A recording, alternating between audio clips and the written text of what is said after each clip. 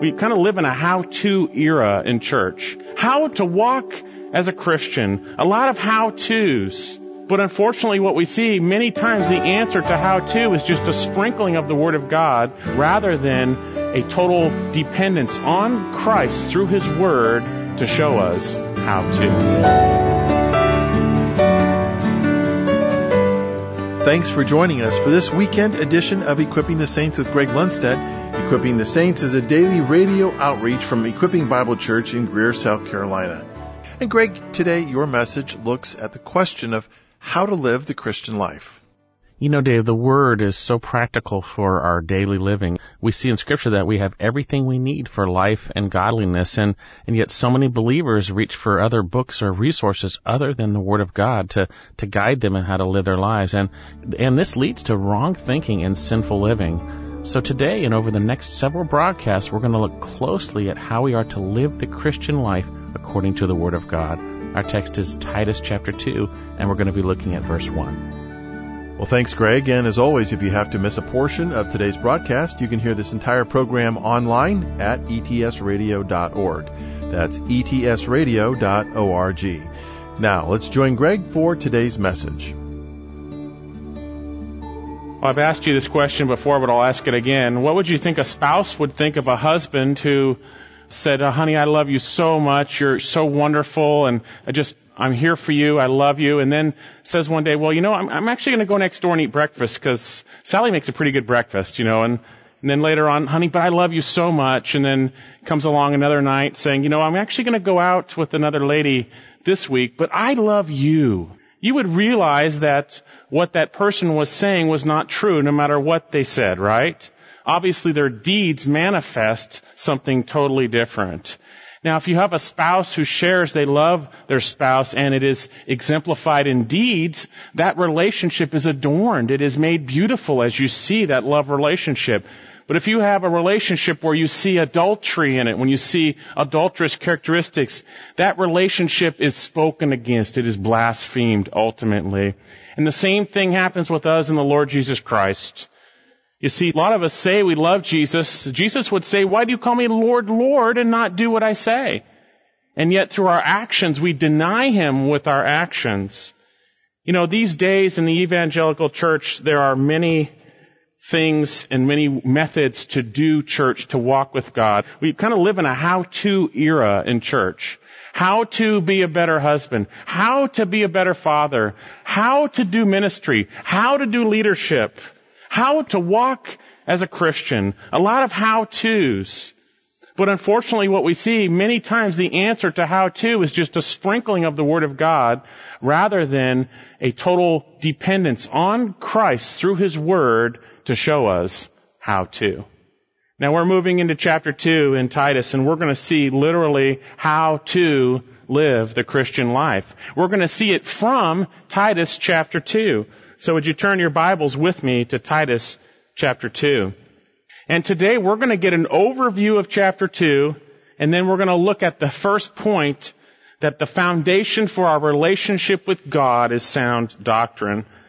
And this whole chapter is going to show us, I believe, the grace of God in Christ working through the Word of God, sound doctrine, to make us who the Lord wants us to be. So again, would you turn your Bibles to Titus chapter 2. Now, a little background and context, what we've looked at in chapter 1, and we've seen that Paul, the Apostle Paul, is writing to Titus, his true child in the faith. He's writing to Titus, a faithful man who has accompanied Paul in the work of the ministry. The Apostle Paul being a bondservant of Christ, as every believer is. Titus being a faithful servant of the Lord Jesus Christ. And at some point in time, the Apostle Paul left Titus in the island of Crete to set in order what remains. And we saw the first thing in the last few months, what remained for Titus to do, which was to appoint elders in every city. And we looked intensely at what does the Bible have to say about leadership in the church. And we saw that God gives the absolute qualifications for those who would lead His church. That godly leaders must be those who work hard in the Word. They oversee, they protect God's incredibly valuable flock. They admonish with the word, and we saw the spiritual qualifications for elders, the things they were not to be in relationship to their families and their personal lives, and the things they were to be in relationship with their families, and ultimately their inner life, which reveals their relationship with Christ. And then we saw last few weeks the absolute requirement that elders must be those who are holding fast the faithful word, that they must cling tightly to it, that they may be able to do two things: exhort in sound doctrine, that's the word we're going to look at again today, and refute those who contradict. The elders need to be able to exhort, to come alongside the body of Christ and to speak sound doctrine to the body so that that body will be more like Christ. And then they need to refute the contradictors. They need to expose, as we saw, those who contradict the Word of God by their actions or by their words. And then we looked at it last week. There's a very strong reason why elders must be able to do this. For there are many rebellious men, we saw in verse 10. And we saw the characteristics of these rebellious men. They were teaching things they should not teach, right? They were not teaching sound doctrine in context.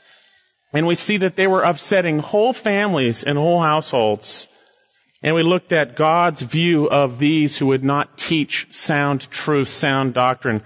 God says in verse 16 through the Apostle Paul, they profess to know God, chapter 1, but by their deeds they deny Him, being detestable and disobedient and worthless for any good deed. No matter what they say, no matter how much they say, I love Jesus, I want to win souls, just like that one person would say, I love my wife.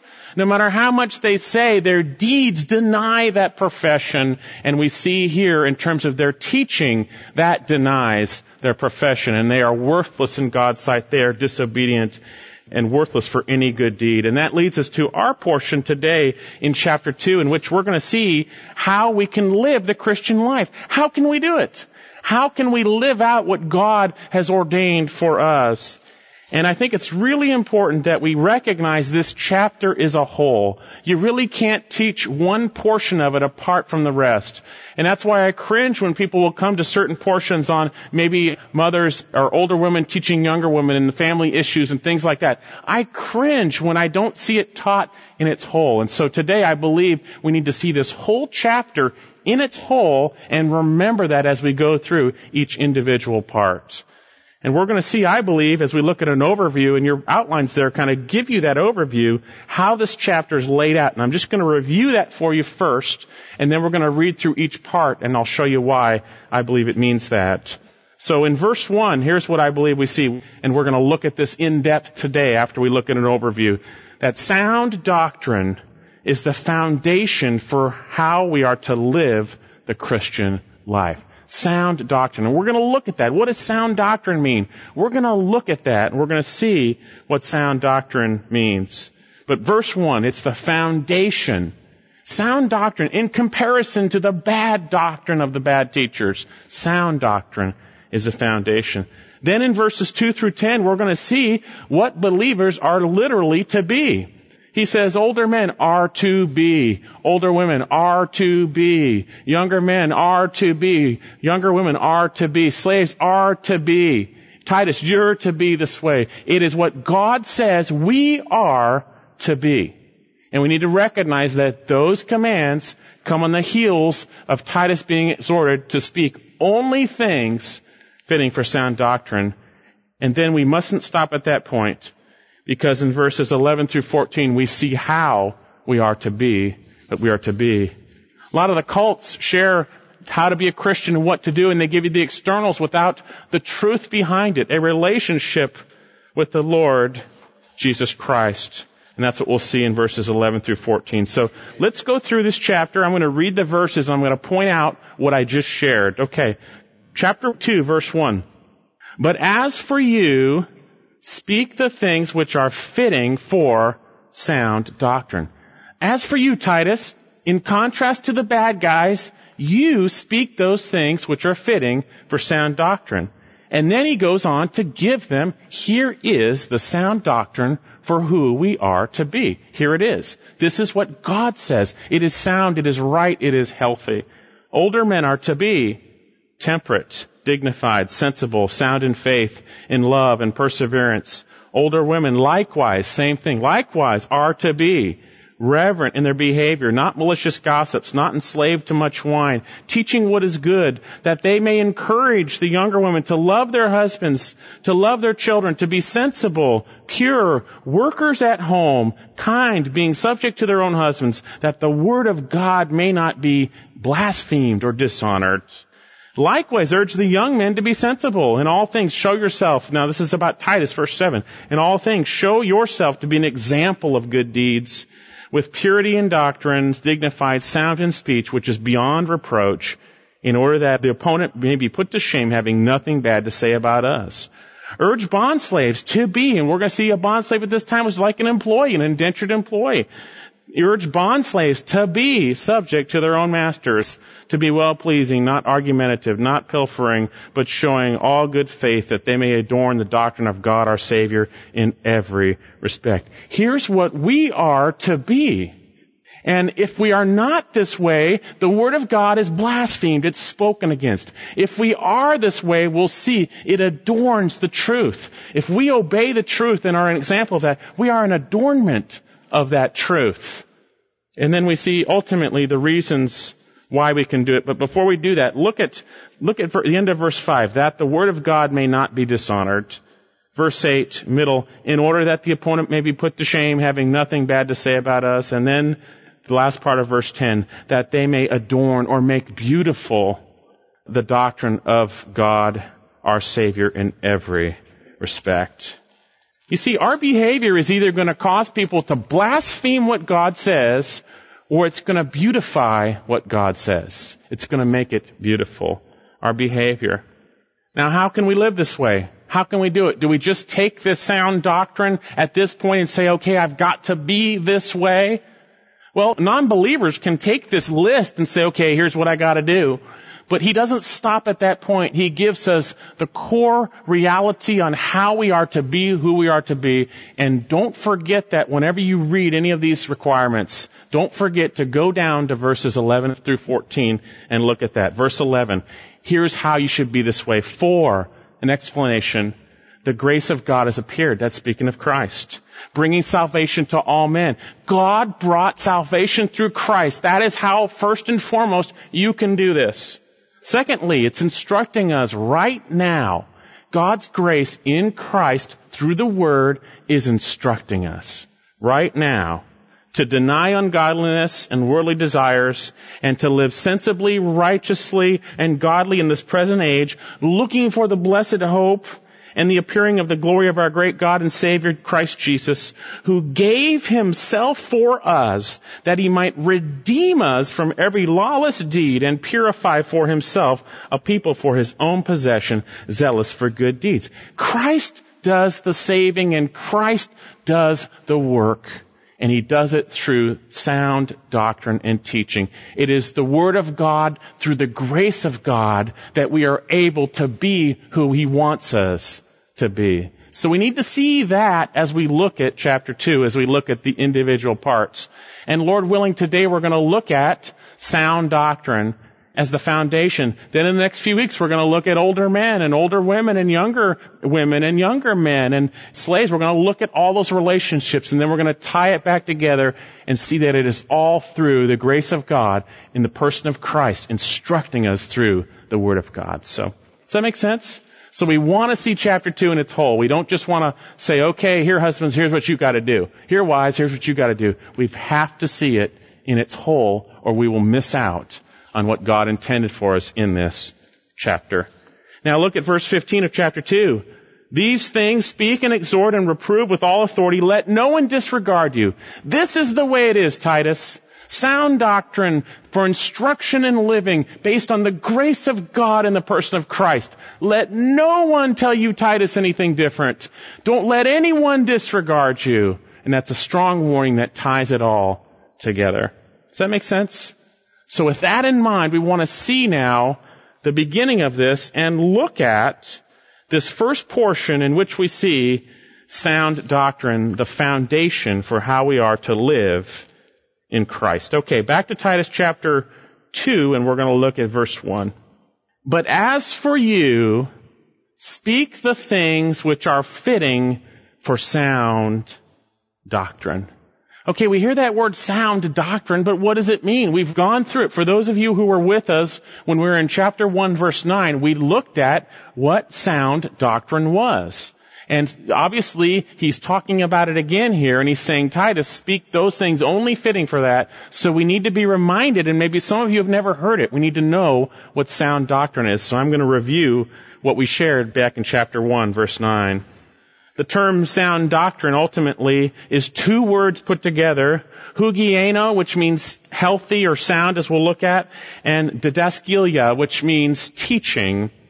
Now, if you're still not sure what sound doctrine is, remember what he said earlier in verse 1:9. Paul made it clear that elders were to hold fast the faithful word, that they would be able to or have the power to exhort, come alongside and speak in sound doctrine. Okay, so we're saying, okay, I still don't understand or remember what sound doctrine is. Well, let's take a look at the two different words. First of all, we'll look at the word doctrine, and then we'll look at the term sound. Well, what is doctrine? This word is used in the passive sense. It is that which is taught. It's not the act of teaching. It is that which is taught. It is the body of truth we have in Scripture which is taught. There can be sound doctrine and unsound doctrine. People can take the Word of God, as we will see, and twist it. That's unsound. But sound doctrine is the body of truth taught in the right way, cut straight for God's glory by His Spirit.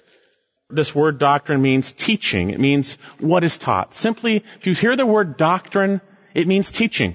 That which is taught. Now, it's interesting, this word, as we saw also in chapter 1, verse 9, there's a definite article here. The sound doctrine. Titus, speak things which are only fitting for the sound doctrine. We have that in Greek. And so, what's this idea of the doctrine in Scripture? Again, I'm going to take you back in some of the things we looked at in chapter 1, verse 9. But in Romans 12:7, and I'll go through a couple verses, you can either flip fast to them or you can note them down and look at them later. Romans 12, verse 7, after we have the wonderful truth concerning the salvation there is in Christ, they are commanded and exhorted to offer themselves as living sacrifices, to have their minds renewed, and then to love one another by serving one another. And in that context, Romans 12:7, we see, if service in his serving, or he who teaches in his teaching, or literally, you may have it in italics there in your Bibles, literally in the teaching. If you're a teacher in the church, you need to teach in the context of the teaching, the doctrine. That's what's revealed. Paul tells Timothy to keep giving attention to the reading of Scripture and also to doctrine. 1 Timothy 4, verse 13. Until I come, give attention to the reading, literally, of Scripture, to exhortation, and to, literally, the teaching. Give attention to the teaching. Give attention to doctrine, Timothy. And then we see ultimately in 1 Timothy 4:16, he says, pay close attention to yourself and to, literally, the teaching. Pay close attention, Timothy. Don't stray from that. Pay close attention. Persevere in all things. As for you, you will ensure the salvation for yourself and for those who hear you. And literally, the New King James puts it this way. Take heed to yourself and to the doctrine. To the teaching. To the doctrine. And then slaves are to be obedient to their masters, that the teaching wouldn't be spoken against. 1 Timothy 6:1. Let all who are under the yoke of slaves regard their own masters as worthy of all honor, so that the name of God, and literally the doctrine, or our doctrine, will not be spoken against. Behave the way God tells you to behave based on Christ, so that people won't speak against the truth, the teaching that you have. And then, of course, we have this word doctrine in our second chapter of Titus a couple times. Notice in verse 7, Titus is to be an example of good deeds with purity and doctrine.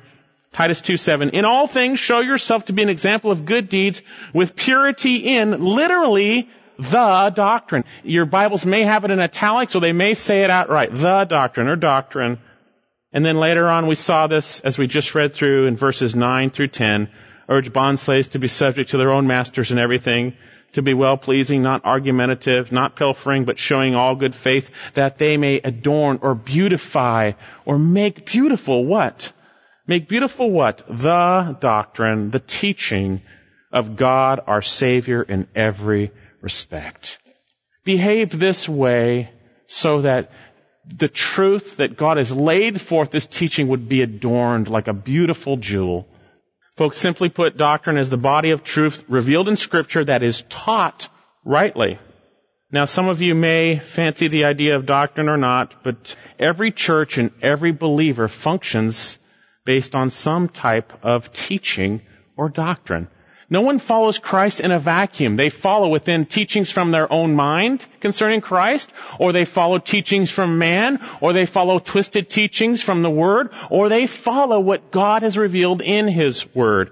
Everybody functions in a relationship with Christ according to teaching or doctrine. Now, with this in mind, we see back in our passage, but as for you, chapter 2, verse 1, speak the things which are fitting for sound doctrine. Do you remember what the word sound meant? He modifies the term doctrine because there is a lot of teaching out there, but not all of it is sound. The word speaks of being healthy. It was used most all the time in opposition of someone being sick. Someone is sick, and then they were made healthy. Someone was weak, they were made healthy. He's saying it is healthy, whole, or good. It literally speaks of someone in physically good health as opposed to sickness. And then we get, as I shared a few weeks ago, our word hygiene or hygienic from it. It is healthy or good as opposed to sick. And ultimately, folks, there is sound doctrine and unsound doctrine. There's healthy teaching and there is sick teaching. There is healthy doctrine, there is sound doctrine, and there is sick doctrine. Paul would not need to say, Titus, speak only things in accordance with sound doctrine if there was only one type of doctrine. There is unsound doctrine, there is bad teaching, and there is sound teaching. Now, with this in mind, in our passage, we're going to see here that sound doctrine is in direct contrast to bad teaching. Again, chapter 2, verse 1. But as for you, speak the things which are fitting for sound doctrine. Did you notice this verse starts with the term but? It doesn't stand on its own. Chapter 2 is not isolated from what was just spoken of in chapter 1.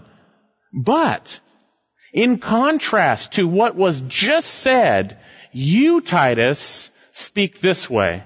Well, what was just said? We already talked about it. There are many rebellious men. Verse 11, they teach things they should not teach for sordid gain. Verse 16, they profess to know God. Verse 14, they're Jewish myths and commandments of men who turn away from the truth. They profess to know God, but by their deeds they deny Him, being detestable and disobedient, worthless for any good deed. There are many bad guys out there teaching bad stuff, but you, Titus, in contrast, don't teach that way.